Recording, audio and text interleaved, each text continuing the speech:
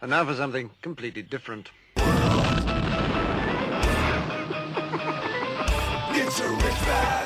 Forget everything you've been told by others before. Get ready for the real deal, the full story, real talk about money, markets, life. Now, it's The Real Investment Show with Lance Roberts, presented by RIA Advisors.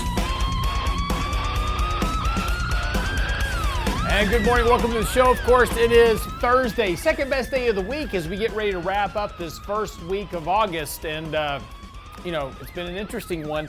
Already markets have done a lot of the work, right? The yeoman's job here of rallying here over the last few days. Now, a couple of months ago, we were here on the show talking about the fact that there were just too many bears in the markets, and what we needed was for, less bearishness, right? It's hard to have a bear market when consumer sentiment's in the tank and investor sentiment's in the tank and everybody's bearish on the market. There's literally nobody left to sell at that point. So it's hard to have a continuation of a bear market when everybody's already kind of wrung out of that, right? And we talked about that what we needed was a rally that was strong enough to then kind of get the bulls back into the game, right? We needed to suck these investors back into the market so that if you're going to have a continuation of the bear market, you have some fuel for that bear market to work off of. And look, this is what bear markets are famous of doing. As they say, there's three phases of a bear market. You have your initial sell-off, you have your rally, that's the second phase. That lures everybody back into the water, right? The bear market's over. Thank goodness, I got to get back in. And then the rest of the bear market continues. And that's very typical of bear markets throughout history. And what's interesting here is that we've had this nice rally off these lows. And look, it's been decent. And we're seeing already a massive surge in articles being written about the new bull market, right? So we are now back in a new bull market according to the media.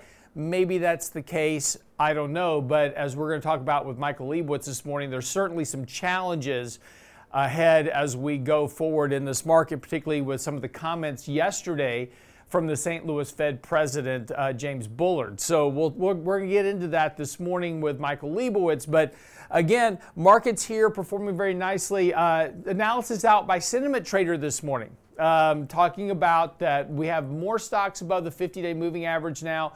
That typically portends to bottoms in the market. Now, here's the interesting status about that. Now, the analysis that Sentiment Trader did, and they do great work, by the way. I'm not bullying their work at all, right? And so Sentiment Trader does great work, and their analysis is spot on.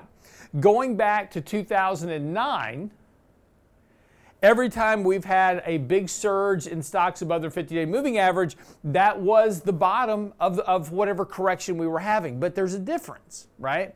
There's a difference this time. During the entire analysis that Sentiment Trader did, which again, very good, spot on action, the problem is that the Fed was cutting interest rates, running near zero interest rate policies. The Fed liquidity was plentiful, and there was no inflation. Today, the difference is that yes, we have a lot of stocks above their 50-day moving average. That is encouraging, and that typically does portend to at least short-term bottoms in the market. But the difference is that we have a Fed aggressively hiking interest rates, fighting the inflation fight, and we have inflation running at 40-year highs. So there is, I always hate to say, this time is different, but there is I'm not saying this time is different, but there is a difference this time in terms of the macroeconomic backdrop that, we haven't had to deal with in most investors' lifetimes, right? Most investors have never seen an economy with 9% inflation. So again, is this time different? Who knows? But the important thing here is that we are having this rally. Again, as we talked about yesterday, markets are back to very, very overbought conditions. We took a little bit of profits earlier this week, but still leaving the majority of our allocations working right now. Markets are looking to kind of try to follow through this rally yesterday. Markets rallied fairly sharply yesterday on the back of the ISM news. The Institute of Supply Manufacturing, it was the non-manufacturing index out yesterday, showed a nice little pop in it yesterday, but again, a bounce within a fairly negative downtrend for the ISM Services Index. but did see that bit of bounce, and that was a hope that the economy might be a little bit stronger.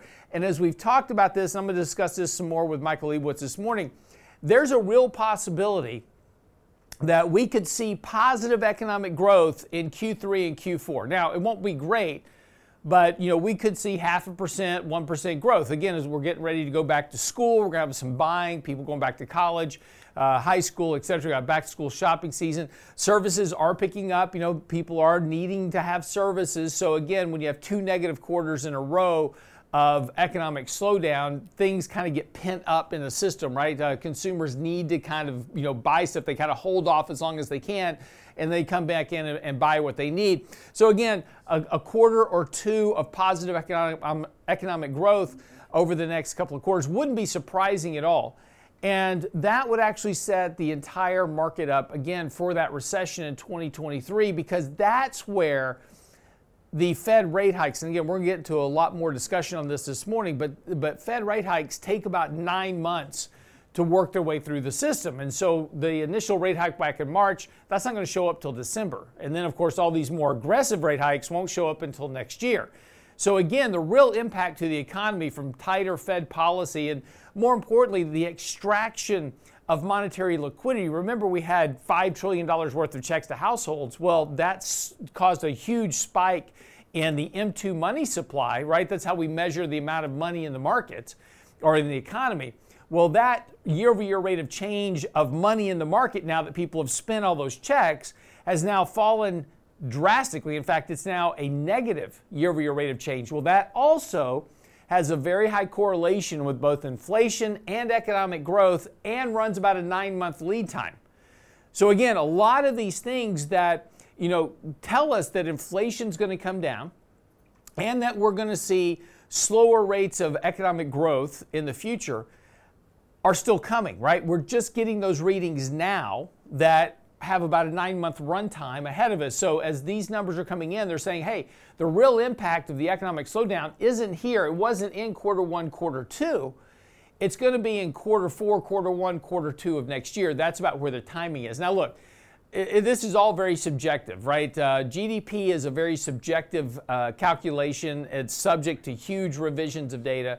And we revise the data on a quarterly, every month for the entire quarter following the end of the first quarter, but then we revise it again a year later and then again 3 years later. So, we may come back and revise GDP for Q1 and Q2, and those might actually be positive down the road. We don't know yet. But again, the real impact most likely for slower economic growth is not here yet. It's coming. But again, high inflation, high interest rates, high gas prices, high oil prices, high energy prices, all these things certainly weighing on the consumer. The consumer is indeed slowing down, and that is certainly going to be problematic for economic growth as we go forward, and particularly as the Fed continues to be more aggressive about hiking rates. Look, we got a lot to get into and digest this morning. We're going to talk about the recession potential, where is it, what's going to cause it, talk about what the Fed is doing now, what the outlook is. The Fed's dot plot, very different than the market's dot plot. What does that mean for stocks? All that's coming up this morning on The Real Investment Show with Michael Lebowitz and your host, of course, me, Lance Roberts. We'll be right back after the break. Get by the website, realinvestmentadvice.com. Send us your questions, comments, emails, Michael Lebowitz's latest article out on the website, and we'll be right back. Into the confusion, can't you hear the sound that's in the air? It's rock and roll, it's rock and roll, it's rock and roll. It's rock and roll, it's rock and roll, it's rock and roll.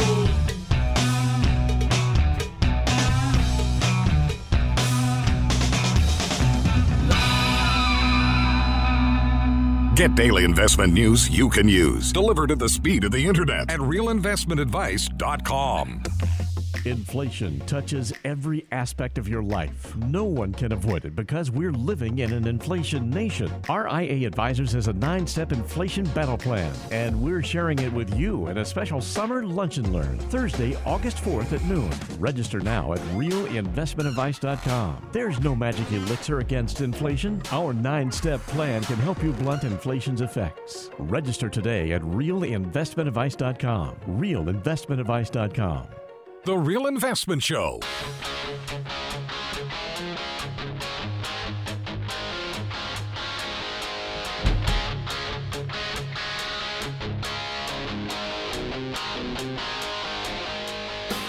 And welcome back to the show this morning. It is, of course, 6:17 as we get this second best day of the week underway.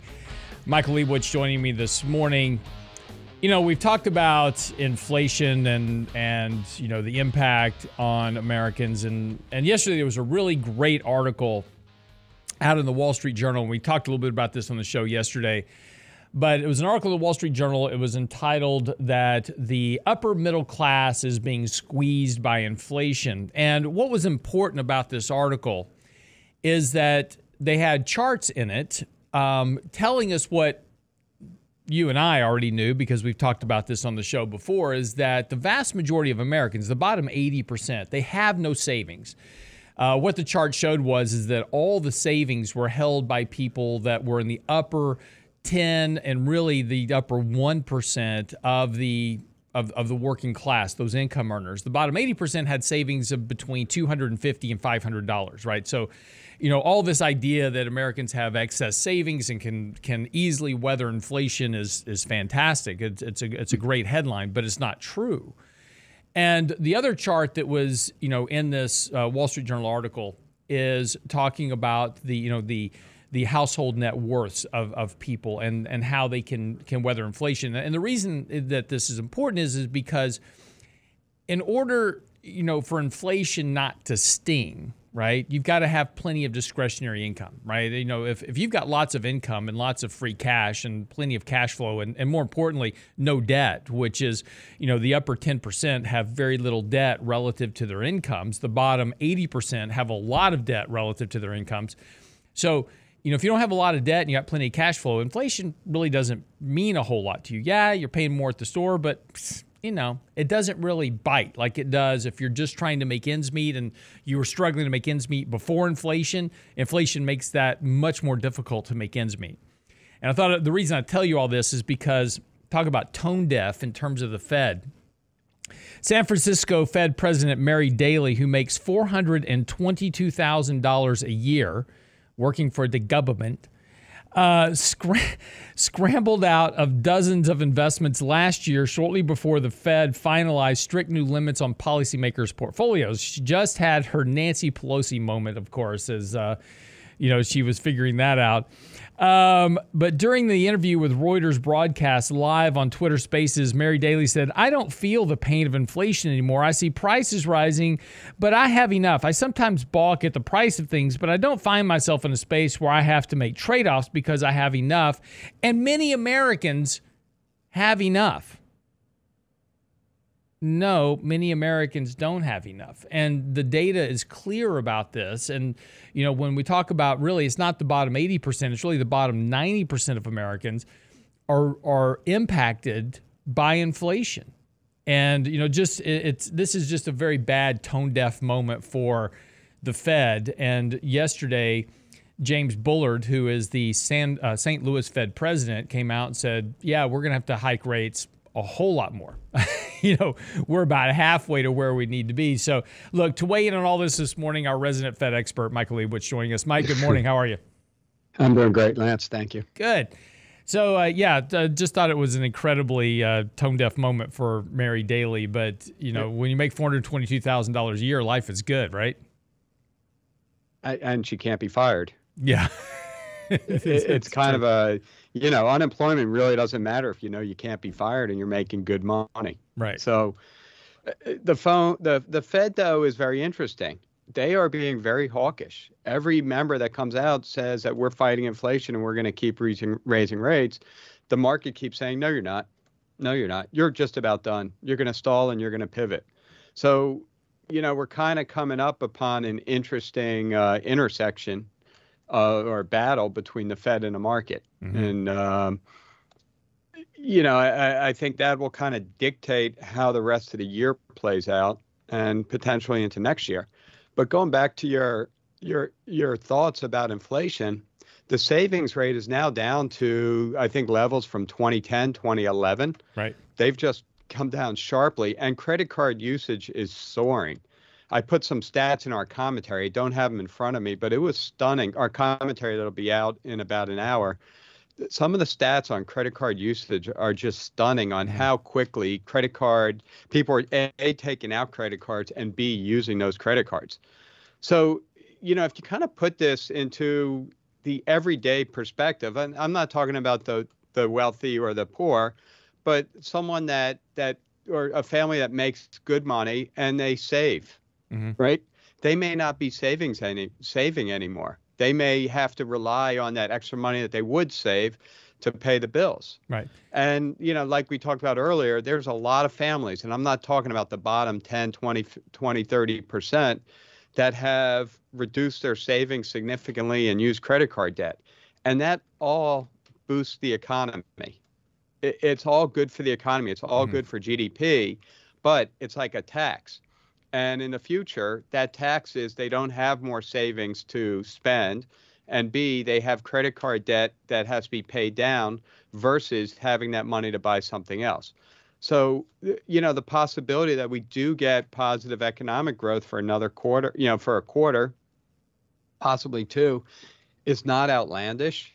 But again, I think a lot of what you said, a lot of what the Fed has done hasn't really affected the market. Yeah. And by the way, QT is just starting. Yeah. Or- And you know, point though, I don't want to get too far off the credit cards real quick because it's such an important point, you know, about what we're talking about here. Because again, you know, Mary Daly's making $422,000 a year. She's got a lot of stuff provided to her through her business that she doesn't have to pay for. But you know, she makes a lot. She makes very, very good money. She's definitely in the upper income earners, and so yeah, probably you know the sting of inflation isn't hurting her, but. Again, if we go back and look at the credit card statistics, you know, when we were sending money to households, right, these checks, people paid off their credit cards, right, as you would expect them to, right? It's like, oh man, finally I got a $1,500 check here. I can finally go pay off this credit card that's been just nagging me, right? I've been behind on my credit card. I can finally get a big chunk of that paid off. And they did that, right? So that was financially a very good move for a lot of people, and they paid down their credit card debt. Now, if they had a bunch of excess savings like, you know, Mary Daly says, and as a lot of our White House spokespeople tell us, is that, you know, the American is very, very, you know, economically strong. And yesterday we had the ISM's non-manufacturing index showed an uptick, right? So clearly, this is why the markets rally, clearly the economy's stronger and people are doing just fine. But if people were doing just fine, they wouldn't be taking out new credit cards and they wouldn't be ramping up their current credit card debt to new records. And they're not buying more stuff. They're just paying more for the same amount of the volume. And so when we measure retail sales and these type of things, we always measure it in dollar amounts. We don't measure it in the quantity of goods sold, right? And so what we're seeing is people are paying a lot more. They're not necessarily buying more. Walmart told us this. They in their latest earnings report, they said our traffic was slower in the stores as people are having to cut back on the quantity of stuff that they're buying. So, you know, that's such a key point here into this whole story when you read these headlines that, oh, the American's fine, they're weathering inflation. They're really not. It's just that they've got access to credit for now, which is allowing them to bridge that gap between incomes and the cost of living. But that's a finite runway that they're on. Right. And it has a payback. And, you know, that's what concerns, and I think that's what concerns the Fed, right? That's why the Fed is talking differently than the market, because they know that if inflation continues to run at 8, 9, 10% and wages are only growing at 4 or 5%, people will get every day this goes on, people are getting further and further behind, and their lifelines, credit and savings, are dwindling. So, you know, I think the Fed, for once in my life, I can say, may actually be getting it. Now, we'll see, Lance, if what they actually do over the coming, 3 months to year. But I get the impression that the Fed gets it, and they understand how hard inflation is on a very large percentage of Americans. Right. And that's why I think we really have to listen to what they're saying. Look, they've been very friendly for 30 years, so we can't just trust them that all of a sudden they care. Yeah. They care about anything more than the bank's health and markets going up. But like you said, I think this time may be different. And if this time is different, relying on the Fed of the last 30 years is relying on someone that is gone. This is potentially a new Fed. And that's what we will suss out over the next, the rest of this year and early next year. Is it a new Fed or is it the same old Fed? But inflation changes that equation drastically. Well, one thing here is, and we'll talk about, the Fed and what they're trying to do and how far we think they'll get in the next segment. But, it is interesting is that the Fed wants to get their inflation back down to 2%. And I think that's interesting because at 2% inflation, you're almost guaranteeing yourself 2% rates of economic growth. And what we should be hoping for is 4 or 5% economic growth in the economy. That's where you really get that lift of economic prosperity. You're employing the majority of the workforce. Everybody's doing their job, so to speak. But that comes along, if you have that type of economic growth, you should have inflation running near that same level, right? 3, 4, 5%, because people are acting in the economy, buying stuff. That means prices come up. It's interesting that the Fed's trying to push back down towards that 2% inflation rate, and we know it's because of the huge amount of debt in the economy, right? And they realize we can't hold much above that. But it is interesting that we're trying to push back down to those very low levels of inflation because that's the only type of level of inflation and economic growth where we can sustain the amount of debt that we have, not only just in the government, $30+ trillion, but also the entire massive debt snowball we have through the rest of the economy as well.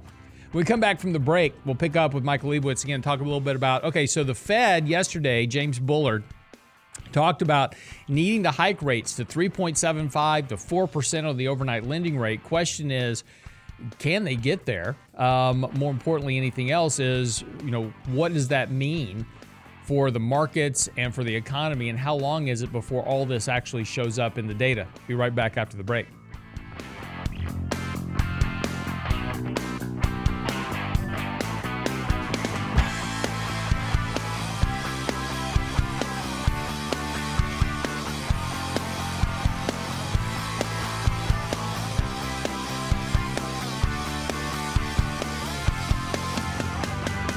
The Real Investment Advice blog. It's required reading for the informed investor. Catch it today at realinvestmentadvice.com. Inflation touches every aspect of your life. No one can avoid it because we're living in an inflation nation. RIA Advisors has a 9-step inflation battle plan, and we're sharing it with you in a special summer lunch and learn Thursday, August 4th at noon. Register now at realinvestmentadvice.com. There's no magic elixir against inflation. Our 9-step plan can help you blunt inflation's effects. Register today at realinvestmentadvice.com. realinvestmentadvice.com. Can't catch the whole show now? Listen to our podcast later at realinvestmentadvice.com. Got a PE that's not so growthy anymore. Exactly. Growthy. It's a new term. It's a new term. Word. Growthy.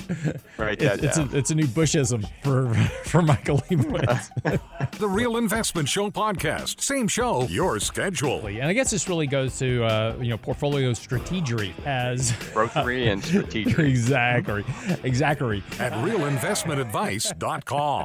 Anyone can sell you insurance, and they'll gladly take your premium dollars. The RIA Insurance Agency can provide you with insurance solutions tailor-made for your needs and lifestyle. Because everyone's assets are different, let RIA Insurance review what you need to protect and how. We won't sell you insurance, but what you need will be a matter of policy. RIA Insurance Agency. 888-915-0780. 888-915-0780. RealInvestmentAdvice.com. Click on the insurance tab. Real Investment Show podcasts are now available from Stitcher Smart Radio at Stitcher.com. Hi, Lance Roberts here. If you're like most people, your 401k plan represents the bulk of your retirement assets. And unfortunately for many, managing your 401k plan can be difficult. There's so many choices, so many things to consider. With just a quick email, a couple of questions, you can put RIA Advisors to work for you managing your 401k plan. It's a quick and easy application. Just simply click Ask a Question at realinvestmentadvice.com or give us a call at 855-RIA-PLAN. That's realinvestmentadvice.com. Have market gyrations caused you to lose sleep? If so, it's because you have more risk in your portfolio than you realize. It's time to reevaluate your long-term investing strategy with RIA Advisors. Our disciplined approach can help eliminate unnecessary risk. If you think it's time to work with an advisor who puts your interests first, it's time for real investment advice. RIAadvisors.com. You're listening to The Real Investment Show.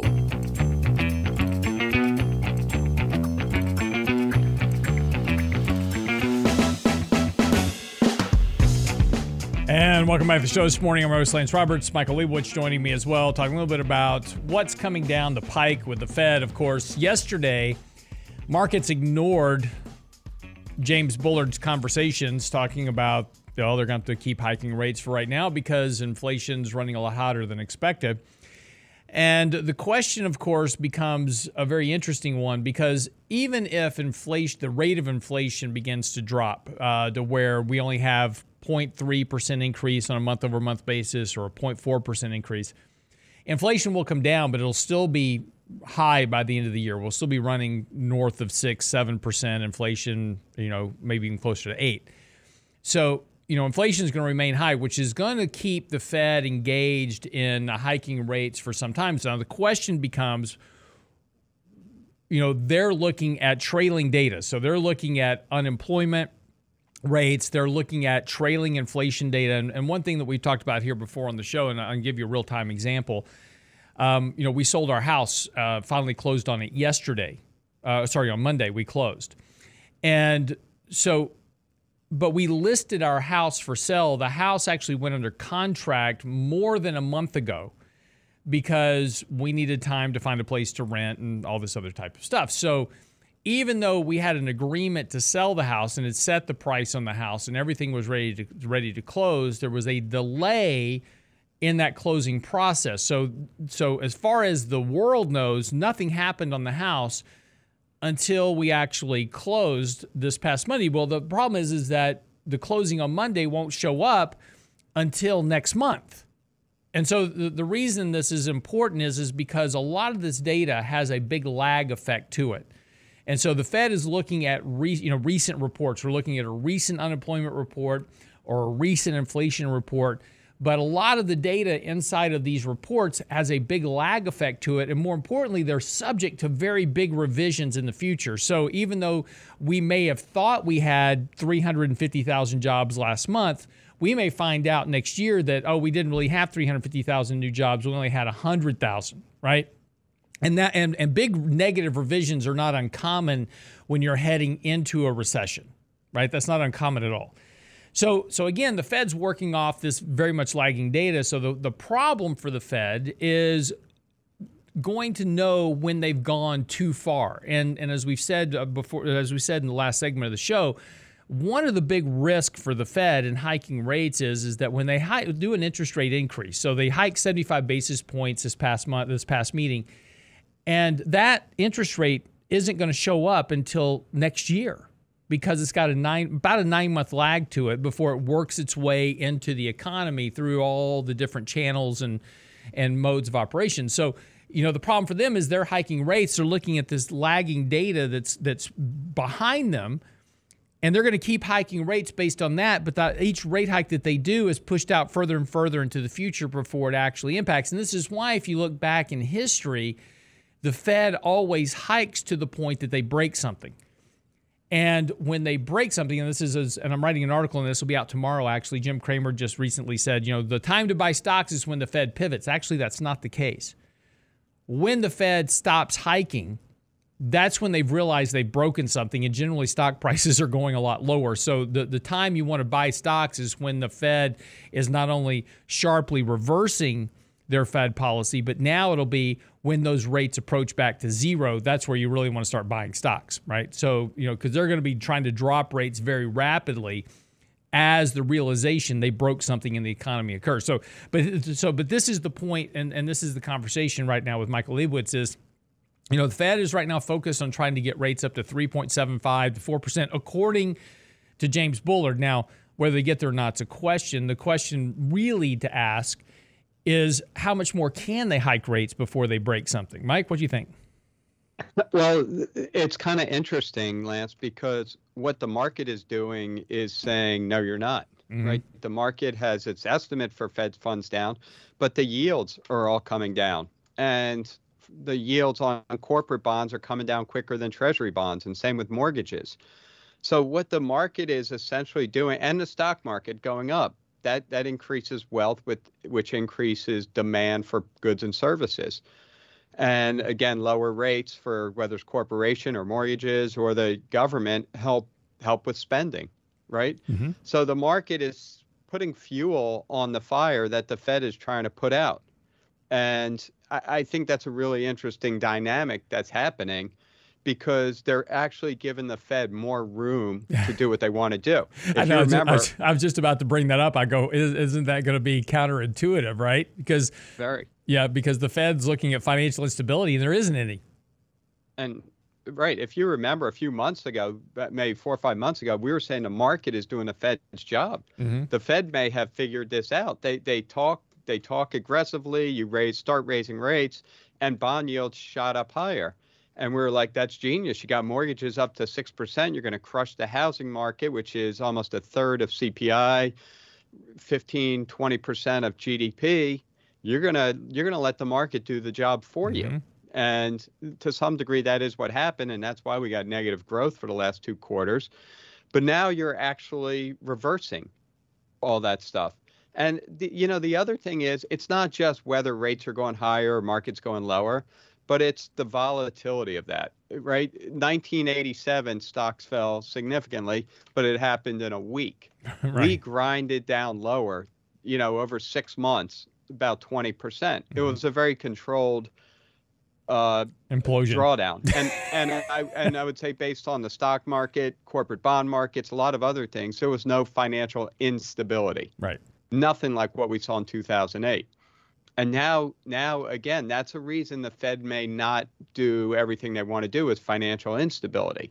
You have extreme financial stability right now, right? A lot of those indicators the Fed looks at are back to normal, and in some cases even better than average. Financial conditions for lending are easing quickly. So the market is giving the Fed ammo. The Fed needs to get inflation down. And look, 5% inflation is not going to solve the problem. I know it's not the 9% we have today, but I think this is where the big disconnect is. Inflation is peaking. There are enough signs that it's peaking, whether it's, we actually drop in next months or it takes a month or two more. That's tough to say because of all the lags in the data. But inflation is peaking. We saw a decent decline in both of the ISM indices. We've seen a big drop in commodity prices, gas prices. We know real estate prices are coming down, but it's going to take a little while. So inflation has peaked. And I don't think there are a few people that think it hasn't. But, I think among most investors, that's not really debatable. The question is how quick and how long till you get back down to 2%. And I think this is what the market's not thinking about, is that we get inflation kind of in that 4 to 6 range, and it stalls. It gets stuck there. And we get a persistently high level of inflation. Not high as what we have today, but high compared to the 2% goal. And I think that's probably next year's agenda item. But that's something very different than we've had to deal with in 30 years, in our careers. And so when we talk about this time is different, it's not just the 10%, 9% inflation that we've had to deal with. That's not necessarily, that's different. But if it were to come right back down to 2%, this time wouldn't be that different. Right. It's if it stays persistent. And, there's my article this week, I talk about the BIS, the Bank for International Settlements, and they're kind of the central bank for central banks. And they're very concerned that a higher level of inflation, we're in a higher inflation regime. Basically, they're not saying we're stuck here at 10%, but what they are saying is kind of what I'm saying, that there is a potential for 4 or 5% running inflation for a longer while. And, then you start throwing in these, the war with Russia, Ukraine, and kind of the hostilities with China. And all of that makes us more dependent on bringing deglobalization. Globalization was deflationary. Deglobalization is inflationary, right? Bringing chip manufacturers back to the U.S. comes at a cost. We can't pay our workers $2 an hour. We have minimum wages. We have regulations. We have rules that inherently make it more expensive. And that's not a bad thing, but it is inflationary. And I think there's a lot of factors out there that can help you make a case that inflation will be persistent, not 10% again, but persistently higher than 2% further out, I think, than markets are truly expecting right now. Right. Well, and again, I think when we come back and talk about the markets themselves, and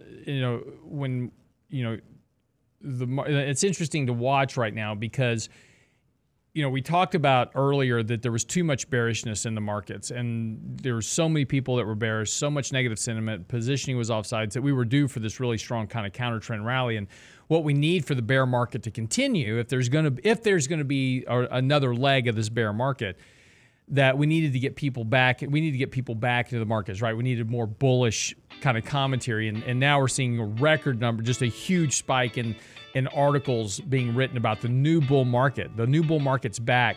Retail investors piling back into, over the last week, piling back into those meme stock trades that we saw previously. Retail investors, thinking, oh, the bottom's in. And the one thing that a lot of these people haven't been through yet is a real bear market, which is where you get this reflexive rally, sucks everybody back into the market, and then the impact of all these Fed rate hikes hits the markets, hits the economy, hits earnings, which still have a good ways to fall just to normalize back to normal levels. So this could be a really interesting and challenging market for a lot of investors over the course of the next several months. We'll be right back after the break. Don't go away.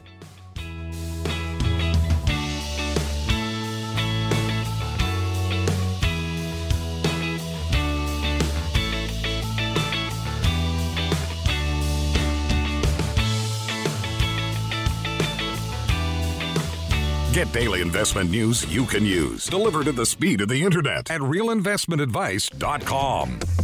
Inflation touches every aspect of your life. No one can avoid it because we're living in an inflation nation. RIA Advisors has a 9-step inflation battle plan, and we're sharing it with you in a special summer lunch and learn Thursday, August 4th at noon. Register now at realinvestmentadvice.com. There's no magic elixir against inflation. Our 9-step plan can help you blunt inflation's effects. Register today at realinvestmentadvice.com. realinvestmentadvice.com. The Real Investment Show.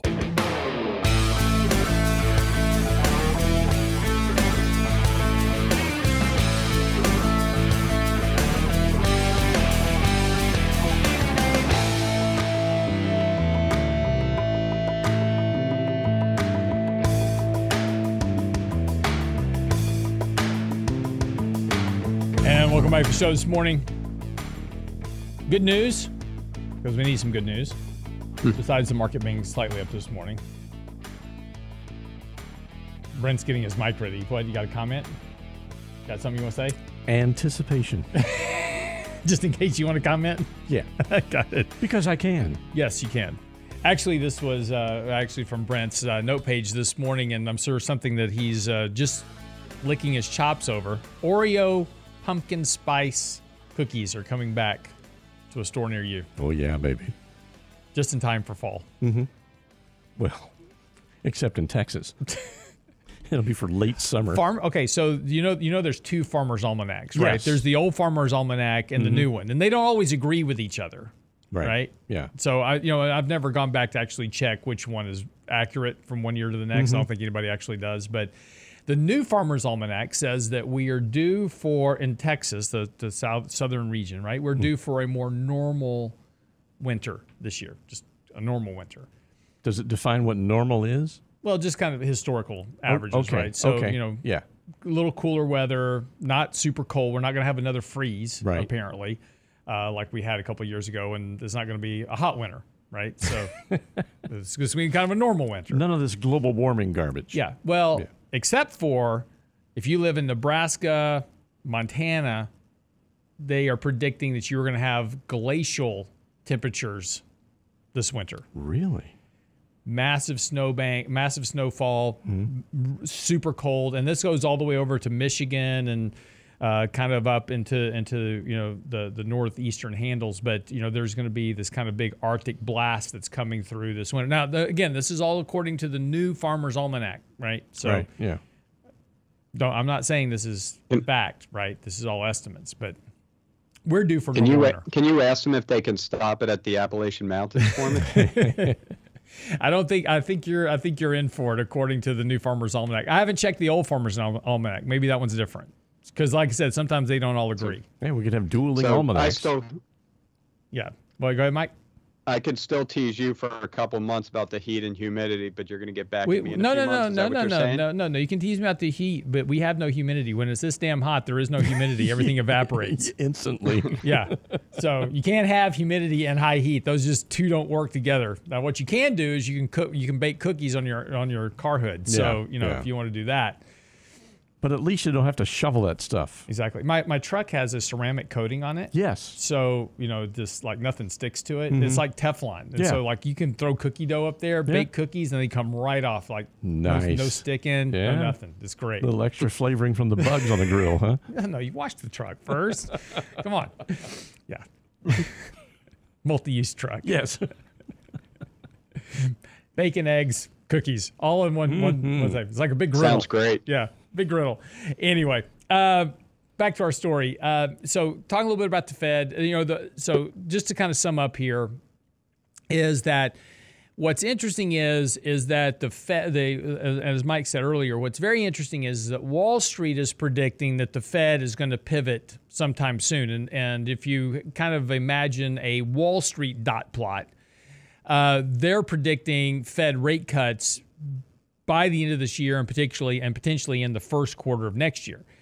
The Fed is nowhere near that. There is a huge gap in the dot plot between the Fed and Wall Street. And it's interesting because as we talked about, I think it was on Monday or Tuesday this week, Wall Street's mantra over the last decade has been don't fight the Fed.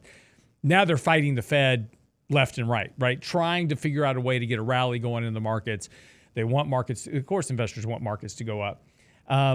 But this is a big, kind of a big deviation between what Wall Street is saying the Fed's going to do and what the Fed is saying they're going to do.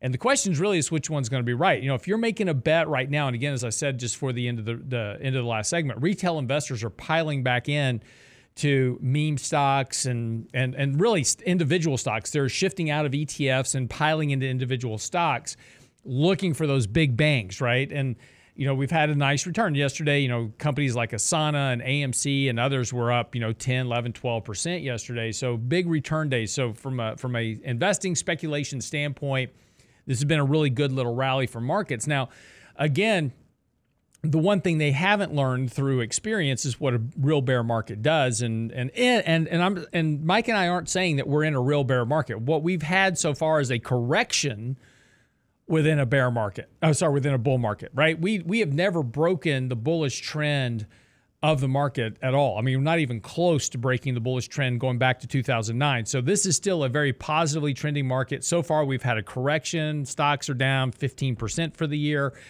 It's not that big of a deal, considering how much gains you have. And in fact, the way the Fed, and this is an important differential, right? The way investors look at the market this year is like, oh my gosh, stocks are down 20%. It's terrible. It's a bear market, right? It's horrible, right? We need the Fed, and the markets are right now going, the Fed needs to cut rates. The Fed needs to pivot so we can get stocks back up because it's terrible. That's not the way the Fed looks at the market. The Fed looks at the market going, well, stocks are still 23% higher than they were at the peak of the market in February of 2020. This is 2 years later, right? We're in 2022 now, right? So 2 years later, the markets have had a 10% annualized rate of return. There is no significant impact to the wealth effect that the market provides to the economy and to the consumer from the Fed's point of view. So again, going back to what Mike said earlier, the financial markets and the credit markets, there is no financial stress. There is no pressure on the Fed to stop hiking rates in order to bail out markets. We haven't got there yet. Now, what you're going to need for that is you're going to need credit spreads to blow out. You're going to need stocks to be down 20, 30, 40%. Then the Fed's going to go, okay, we need to solve financial stability. But right now, we're nowhere close to that. A fair statement, Mike? Yeah. Actually, I'd like to pivot a little bit, talk about something we had talked about earlier, but I think it's important because we all have this index. And you go back to late 2021, and the market was going to the moon. Everyone thought it would just hit all-time highs every day and just keep going up and up and up. And at that time, we were getting increasingly concerned. About a month ago, the market was going to zero in everyone's eyes. And not zero, but it was going much lower. And at the time, we said, we need, this is when you get a bear market rally. It's when everyone is on the wrong side. So we all have this thing, we all have a gut, right? And a lot of times in the market, your gut is just kind of, it can go up or down. It's trending up, it's trending down. But there are times when that gut indicator is telling you, like right now, my gut is saying, you know what, can we get back to all-time highs? Is that possible? So it's starting, the gut's getting a little more bearish. It's thinking, you know what, FOMO is back in favor. Maybe the Fed will stall, maybe the Fed will pivot, or all-time highs possible. A month ago, it was like, you know what? What's the next line of support further down? It's another couple 100 points lower. We're probably going to go there. That's what the gut's telling you. It's kind of extrapolating those trends. But at times when those trends are really whippy, your gut really tells you that, that we could be going much lower or much higher. And we all have that indicator in us. And that's when you have to really think to yourself, if my gut's telling me the market's going much lower and everyone else is saying that, and you can look at technicals because you could see everything at, a month and a half ago was grossly oversold, and you can look at the newspapers and watch CNBC or Fox and, all the different news outlets and see that everyone was bearish. Everyone's gut was saying we're going much lower. That's when you have to fight the gut and go the other way. And what we've seen over the last month is that we've gone from the market's going much lower to we're going all-time highs. Everything's okay again. The Fed's done. Fed's just about done. We're going back to the good old days. So, use that indicator that you have. It's in yourself. And then tie it out to the market, to the media, to the, a whole bunch of different sources. And that can help you kind of manage these markets. And it's really hard to fight your gut. It's really hard to buy when everyone's selling, and it's really hard to sell when everyone's buying. But history has shown over and over again that often, and especially at extreme moments of overbuying and overselling, those are the times when you want to take some actions. Yeah. And, and again, it's interesting because, right now the markets are rallying sharply. Markets are going to be up a little bit more this morning, and we'll see how far they can go. But, we're getting back to pretty overbought conditions in the market short term.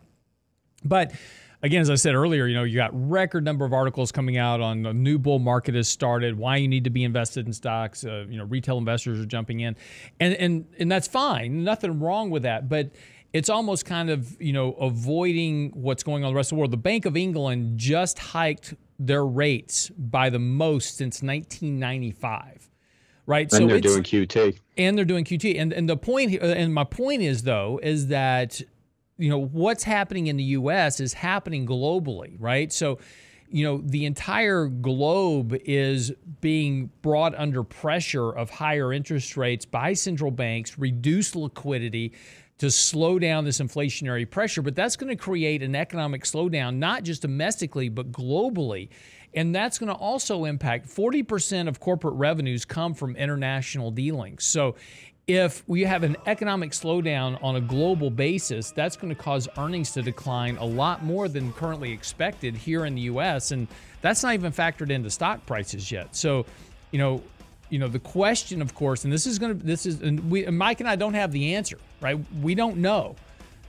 But it's going, what we do know is that we have a pretty good suspicion that navigating markets over the next several months and next few quarters is going to be a lot more difficult than what it currently appears to be by listening to the media.